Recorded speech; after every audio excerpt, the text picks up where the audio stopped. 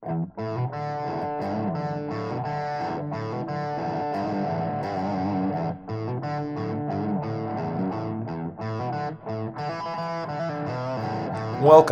to the Fitness Ethos Podcast. I'm John McNeil, and I use my knowledge of fitness, psychology, philosophy, and mindset to help you achieve your fitness goals. Join me each weekday as I discuss a new topic related to achieving the appropriate health and fitness mindset. Hey everyone, welcome back to the Fitness Ethos Podcast. I'm your host, John McNeil, and today I want to go over why you should train like a bodybuilder, even if you don't want to be one. So the reason I say this is because I think a lot of people, when they get into weightlifting, they get the wrong idea that of the impact it will have on their body in the short term.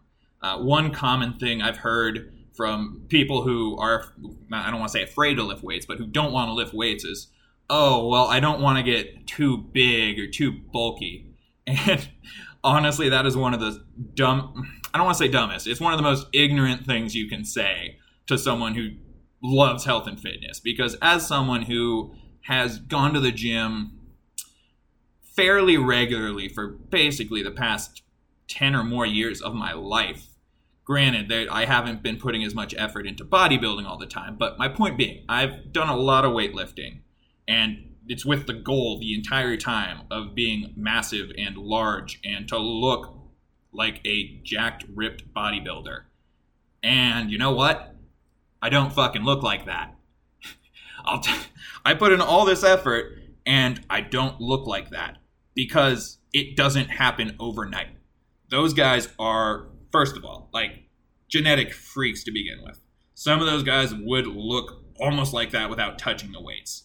Now, granted, like there's some nuance there, but bottom line is a lot of the thing is those guys have great genetics, and some of you may, but it's very, very, very, very rare that, almost impossible that you do a bicep curl and then all of a sudden you've got bicep the size of Arnold Schwarzenegger, or, you do one rep of bench press and all of a sudden it's like, whoa, what happened to my chest?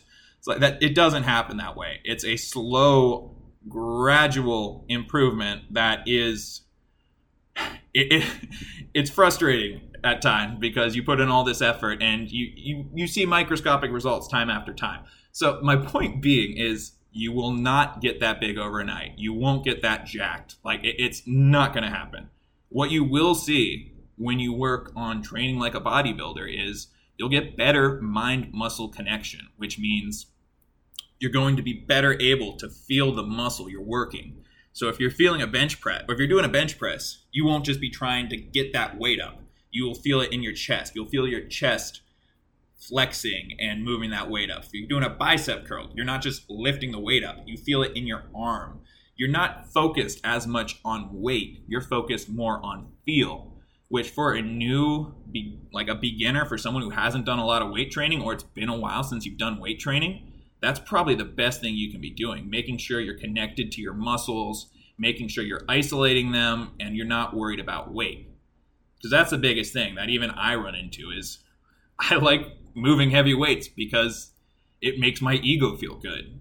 But the heavier the weights you do, the less room for error you have. If I'm squatting with a bar, if I fell backwards or whatever the case is, it probably wouldn't feel good, but I'd be fine. Now, do that same scenario, but, put 500 pounds on my back, and if I lose control and my legs buckle under me, I tore an ACL or have some other major injury there.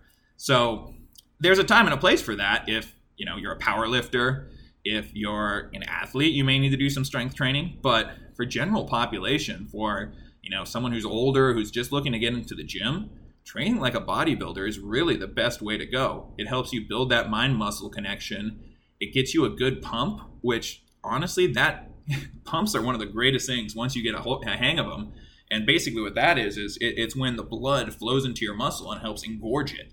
So if you're doing bicep curls, you'll get a pump in your biceps and your biceps will look big. So it's one of those things where it's kind of cool because when you're doing it, you do see almost that immediate result, albeit it's temporary, But when you're doing those bicep curls, when you're doing a bench press, when you're doing squats, you see your muscles filled with blood and they look bigger, which is pretty fun in my opinion. Now, granted, as soon as you leave the gym, like the blood stops flowing there and the muscles go back to where they are, but they're still building. But the point is it's cool because it does show you oh, if I keep doing it, this is where I'll be eventually. If I keep doing these bicep curls, eventually my biceps will look like that to begin with. So it's kind of cool in that sense. There's a very almost immediate visual impact. Now, like I said, granted, you go back to square one. It's not back to the beginning of this, where if you do one workout, you're not going to all of a sudden be super big and jacked if you were a 250-pound individual who's 30% body fat before. It's just not going to happen. What you're going to notice is your joints should feel better. You should have more control over your body. You should have better mobility, assuming you're doing the exercises correctly, because that's the great thing about strength training is if you're doing it properly, you essentially are doing mobility and strength training all in one. If you're doing a squat through a full range of motion, if you're deadlifting with proper form, if you're bench pressing with proper form and going through a full range of motion, you're actually going to improve your mobility and also build muscle. So you're going to be able to move better as well as look better. And the other added benefit of strength training, especially bodybuilding type training, is it really speeds up your metabolism because it's great for muscle building. So as you build more muscle, which again, you're not going to add the 20 pounds of muscle overnight. You'll build it up. And if you do get to that point, great, but it's going to be a very, very purposeful journey. But my point being is, as you increase the amount of weight you're lifting, you're building more muscle. And as you build more muscle, your metabolism speeds up so you can eat more and still lose weight. Who doesn't want that in a modern context? I love getting home from work and being able to sit on the couch and watch TV and still essentially be burning calories because I have enough muscle in my body to be speeding up my metabolism. When I first started doing weight training, I was eating 1,700 calories a day. And yeah, I was losing weight, but I was miserable. I was tracking food and calories all the time. And I was just going for the lowest amount possible. And I just pushed myself in the gym and I stopped seeing results because I wasn't feeding myself enough. And again, this is getting off topic, but point being, now I eat 3,000 plus calories and I don't put on weight. I still am losing weight and leaning out. And well, not necessarily losing weight because I'm building muscle, but my body fat percentage is going down because I have more muscle than I did before, and the amount of fat has stayed consistent or less. So that's what's beautiful about bodybuilding is you build muscle. You get that shape. You get, I don't like the word tone, but you're going to look more toned doing bodybuilding before you look jacked. Again, it's not all of a sudden I do these bicep curls and then I have 20-inch arms. It's very much, I do these bicep curls and I don't notice anything. And then I do that exercise for 6 months. And then 6 months later, you take a picture of yourself and you compare the two. And it's oh shit, okay, I have improved. But again, my point being here, bodybuilding, people often think once they touch a weight, they say, I don't want to look like a bodybuilder. You're not going to.